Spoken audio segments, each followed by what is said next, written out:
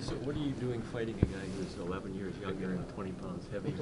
Oh, it's it's not an age thing. It's It's just a weight thing, though. well, you can't really pick your spots like that, but it's part of it. It's just want to battle and compete at that point. We're just looking to get more into it and anything. They were rolling pretty good and.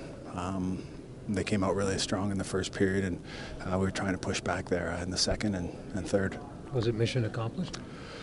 Well, it's just part of the game. It's we mission accomplished would be winning the game, but I thought we got better after the first period. We've been getting ourselves in some big holes, and it's against some good teams, and it's hard to fight back. And they played good with the lead. But I thought we had some push there, and for probably the last half of the game we had some good momentum, and unfortunately we couldn't get that one. And it felt like if you could get that one, maybe that next is coming, but it wasn't the case. And give them credit; they played a good game with the lead. These two young Alberta teams are getting faster and better, and will continue to do so. This team's a little bit older. How are you going to compete, not just for the rest of this year, but heading into the future here in LA?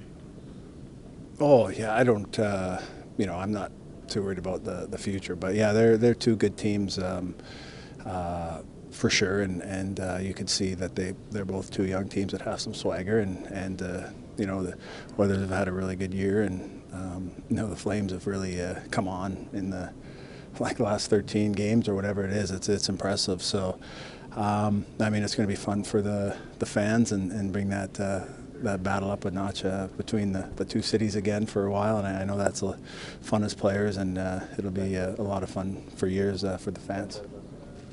Thanks, Okay, thanks. Thank you.